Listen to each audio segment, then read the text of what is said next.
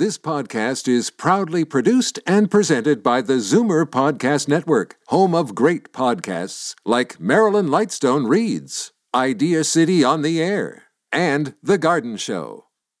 The most memorable interviews and listener calls from the week that was on Fight Back with Libby Znaimer. Welcome to the best of Fight Back with Jane Brown. Good afternoon. Welcome to the Sunday edition of the Best of Fight Back. More of what you want to hear from the week that was.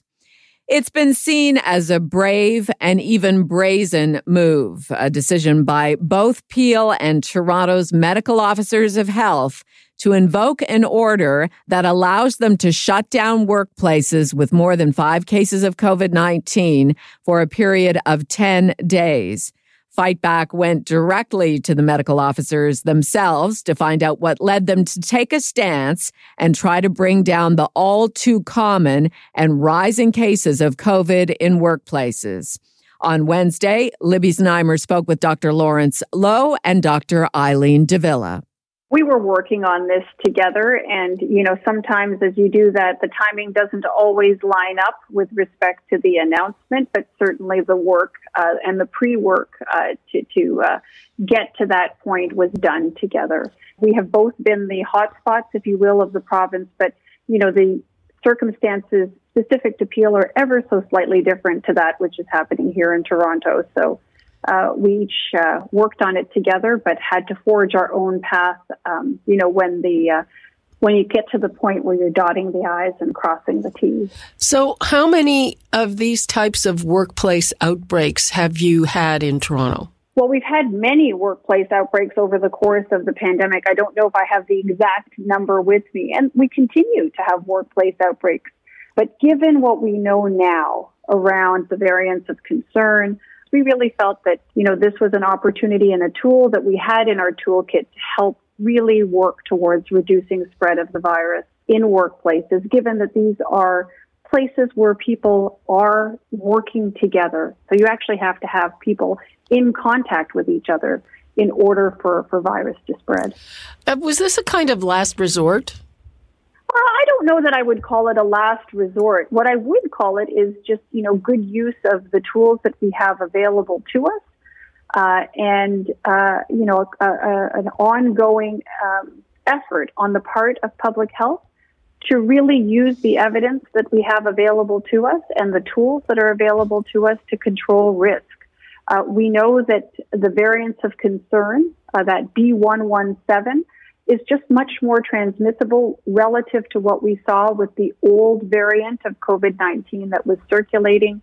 And we feel at this point in time that this is a reasonable step to take in order to try to enhance the safety of essential workplaces so that we can both control COVID-19 to the greatest extent possible while at the same time supporting essential businesses and workplaces to continue to deliver goods and services that actually help our community run. And now let's go to Dr. Lawrence Loh, Medical Officer of Health for Peel Region. Is it kind of a last resort? What drove you to that now? Peel Public Health and Toronto Public Health had continued to see and continue to discuss and work together on this in identifying ongoing outbreaks in workplaces that remained open as one of the significant drivers of transmission in our community, both for individuals in those jobs who are getting sickened and then subsequently for them bringing it home to their families and sickening people there with this ongoing cycle between workplaces and homes and then back into other workplaces. So I think to the extent that, especially with the variants, we have been seeing outbreaks in Peel that are often spreading further and faster, and just are greater in number, we really needed to take this approach to just try to get ahead of the ongoing spread and this really significant third wave in our community. The most important thing as well is that we're not going to be able to vaccinate our way out of this wave. We need to have these measures to address things, certainly the move of school in person and having the school community stay home as much as possible to reduce contact interactions, and now this move. These are all going to be very important pieces. But vaccines do remain important, and in the region of Peel, we're now vaccinating 50-plus in provincially defined hotspots, 60-plus throughout the region. And if you are and other eligible groups, which can be found on peelregion.ca/COVID-19 vaccine. And I would really encourage you, if you're eligible, book your shot without delay, the same website, and let's make sure that we can hopefully get out of this, increase our vaccine coverage, and start gradually reducing measures for good. Peel's Medical Officer of Health, Dr. Lawrence Loh, and Toronto's Medical Officer of Health, Dr. Eileen de Villa, in conversation with Libby on Wednesday. This is Zoomer Radio's Best of Fight Back. I'm Jane Brown. On Thursday, Premier Doug Ford offered a tearful apology in his first appearance since that disastrous news conference a week ago Friday. He admitted his government got it wrong, especially in giving overreaching powers to law enforcement, a move that was walked back the next day. But people who were expecting movement on paid sick days, as the PCs have been signaling for days, were disappointed. There was no announcement on that, although the premier did confirm the government is working on a program. It is the first time during the pandemic Doug Ford has acknowledged the need for paid sick time, after medical and civic leaders have been telling us for months that paid sick days are crucial to stopping the spread. One of those leaders is Brampton Mayor Patrick Brown. He joined Libby with reaction to the premier's apology on Thursday. I'm encouraged that he is going to bring in paid sick days. I thought this was an important tool.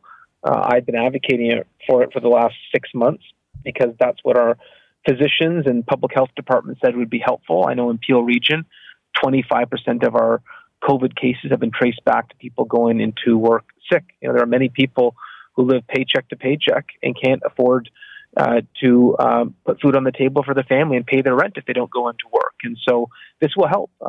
Paid sick days will help. It's not the magic bullet, but it's one of a set of tools we need to mitigate the havoc created by this pandemic. Would I have preferred this have happened 6 months ago? Absolutely. It would have made a difference. But I appreciate the Premier has made the right call and agreed to this request and this plea. So I'm grateful that he sees the light. Interesting. Yesterday, I was talking to the Liberal leader, and I was wondering if those Section 22s, the public health orders that they will be able to shut down workplaces with 5 or more cases, sort of forced the government's hand on that. And he said he thought, no, it's because now Doug Ford is in real political trouble. How do you see it? I think the Section 22 order was very important. That's where the transmission is happening. We have to focus on these essential workplaces. We are seeing workplace spread lead to community spread. It's one of the reasons we're in this predicament. But I'm optimistic that this is going to help. I know right now we have 100 workplace investigations in Peel. A number of factories may have to close, but good. It will help get case numbers under control. In terms of this order being applied provincially, I think it's very helpful in Peel and Toronto, probably throughout the GTA. I'm not as convinced that it makes sense across the province because there'll be areas like Renfrew or Timmins that have a different dynamic.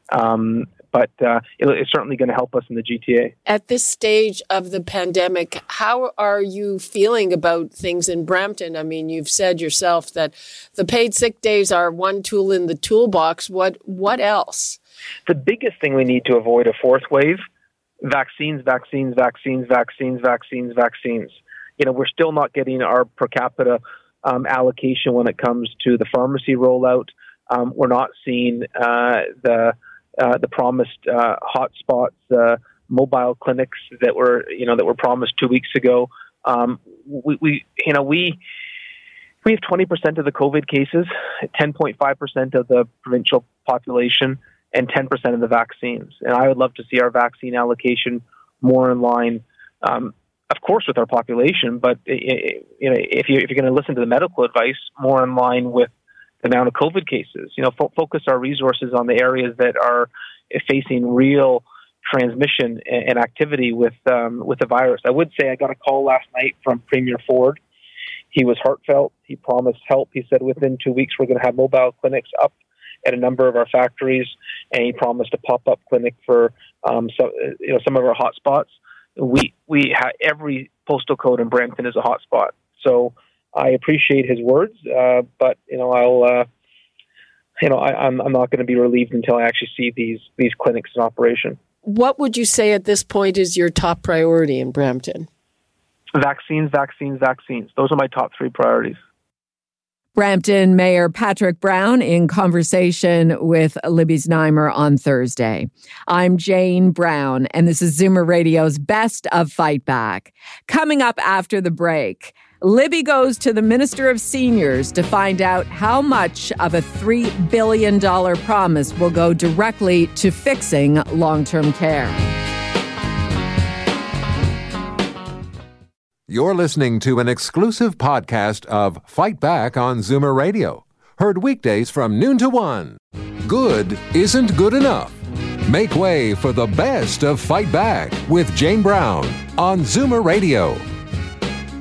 Welcome back. Since the federal budget was unveiled on Monday, Fight Back has been looking for clarity on a key item for a key issue, long-term care.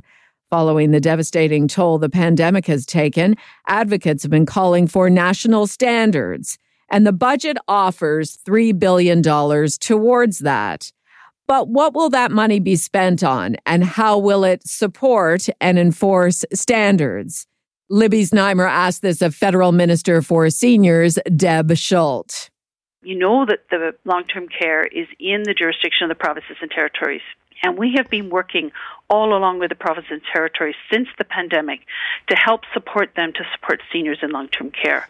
We put $1 billion in the fall economic statement to continue to help support the provinces and territories to make improvements in the long-term care sector. And now we're standing up another $3 billion to support those provinces and territories to ensure standards. What exactly is that $3 billion being spent on? Because in the details, all we can see are studies and consultants. So right now, the Health Standards Organization and the Canadian Standards Association are working to develop national standards. This is something that they do in the healthcare sector. You see them prevalent in hospitals and in equipment that's used across the country.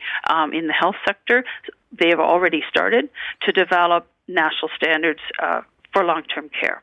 So while they are working on that process, working with stakeholders, working with industry experts, working with those in the long-term care sector, and working with the provinces and territories, we are also working with the provinces and territories to, it's their jurisdiction, so we are working with them.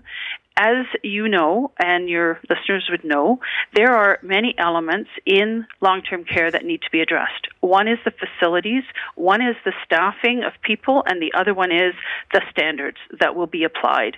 So the $3 billion is what we are going to be offering to support the provinces and territories to enact national standards and apply those standards.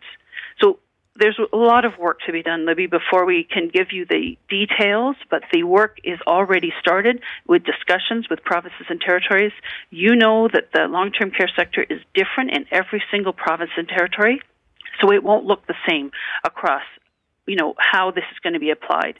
So this is the work that's going to be underway, but it's very good to know that there is money there to help support the provinces and territories to ensure standards are applied.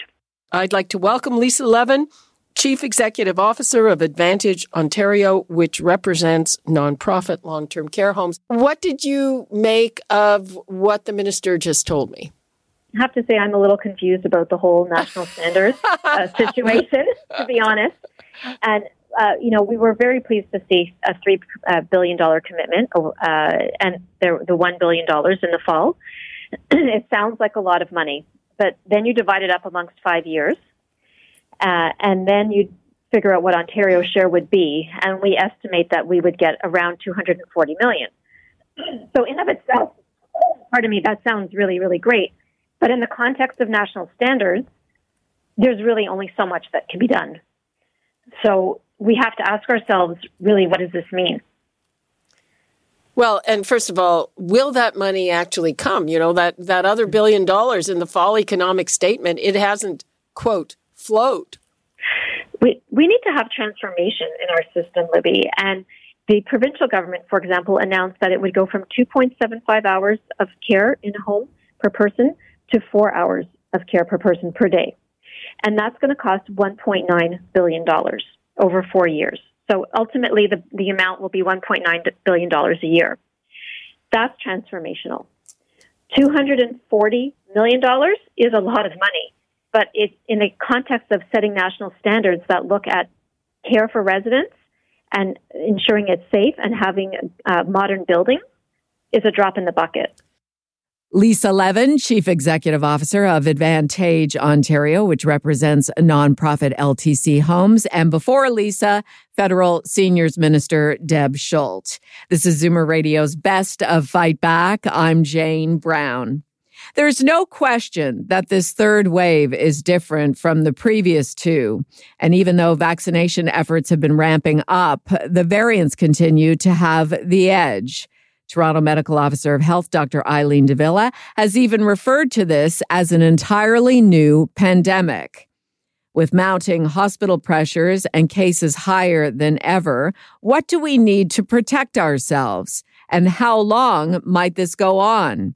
Libby checked in with Dr. Timothy Sly, an epidemiologist and professor at the School of Occupational and Public Health at Ryerson University. The nature of the beast is that everybody everywhere will always be behind where the thing is going, but it's trying to reduce that lag time. It's trying to get ahead of it, even though we'll never quite be ahead of it. All the data is delayed, of course, but I think the idea of targeting specific areas where this virus is moving around more aggressively is clearly the way to go, and it should have been the way to go for months and months. And of course, that goes along with that is the need for testing as well, that we can get some idea of where it is and where it isn't. Yeah, that is one thing that seems to have gotten lost. And yesterday I heard from some employers who want those rapid tests that seem to be stuck somewhere. Well, those rapid tests are not really the answer to diagnosing anything, because they do have a tendency not to show the positive case all the time. So some are about 75%, some are 85%, some are 95%, compared to the PCR test, the gold standard, which is around 99% sensitive. But, as we said before on this program, if you double up the tests, so, for example, somebody shows up to be an attendant or a hospital worker or a long-term care worker, something like that, and at least once a week, say every Monday morning, they get a rapid test. The same person gets a test again and again and again. That you will show up very quickly, the fact that you're positive. It may not be the first time, but certainly the second time. It's better than nothing. It's nowhere near 100%, but we seem to have missed that one tool in the toolbox that we could be going for.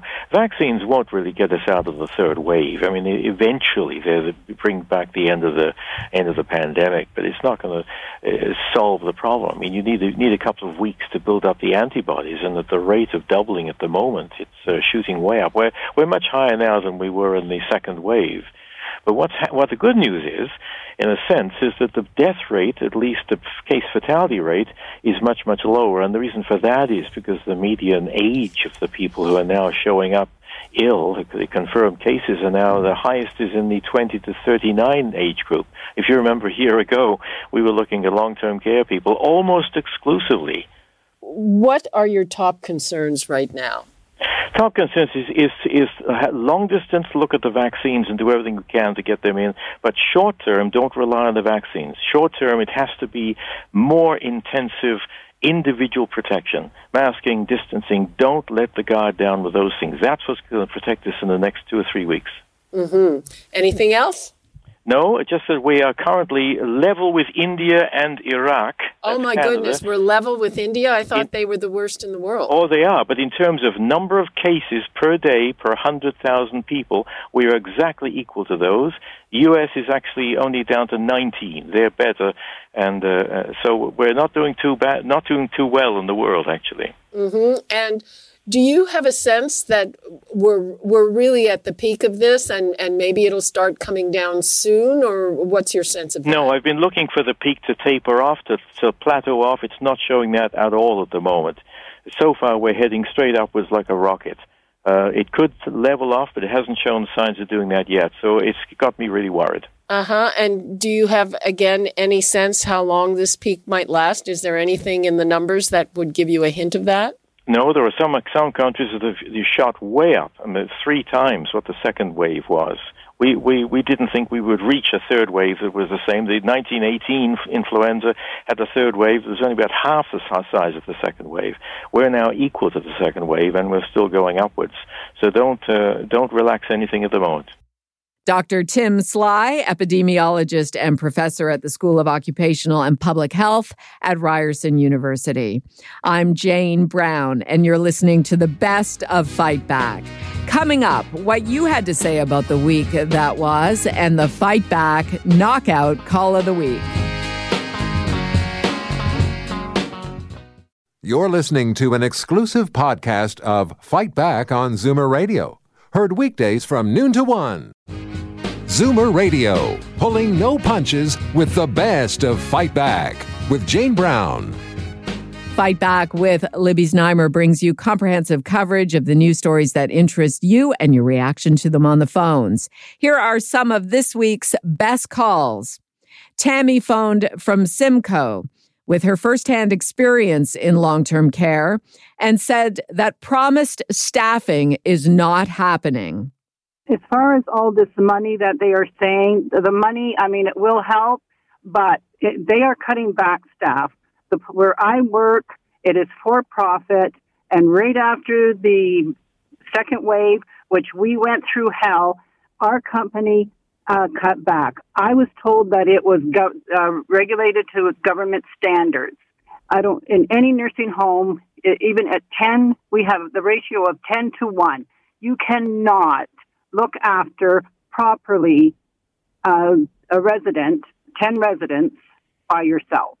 We need help. Everything, we are disagreeing with everything you hear on the news. They are not cleaning up, especially for profit. Like I said, they're cutting back. Then like every time I hear there's a shortage, I'm saying we have people, Libby, that want to work, but they've cut back the hours. At the end of the day, with the for-profit, it is strictly money at the end of the day. This is a business to them. This is not looking after human beings. It's a business. And we've said where I work many times, it's run like a factory. Nobody seems to really take hold and fix the real problem. Pat from Toronto called to say he's fed up with hearing about blame placed on Canada for not having enough COVID vaccine. I don't know why we keep on blaming the Canadians. As I tried to tell everybody, the problem started in the U.S. Trump didn't react properly.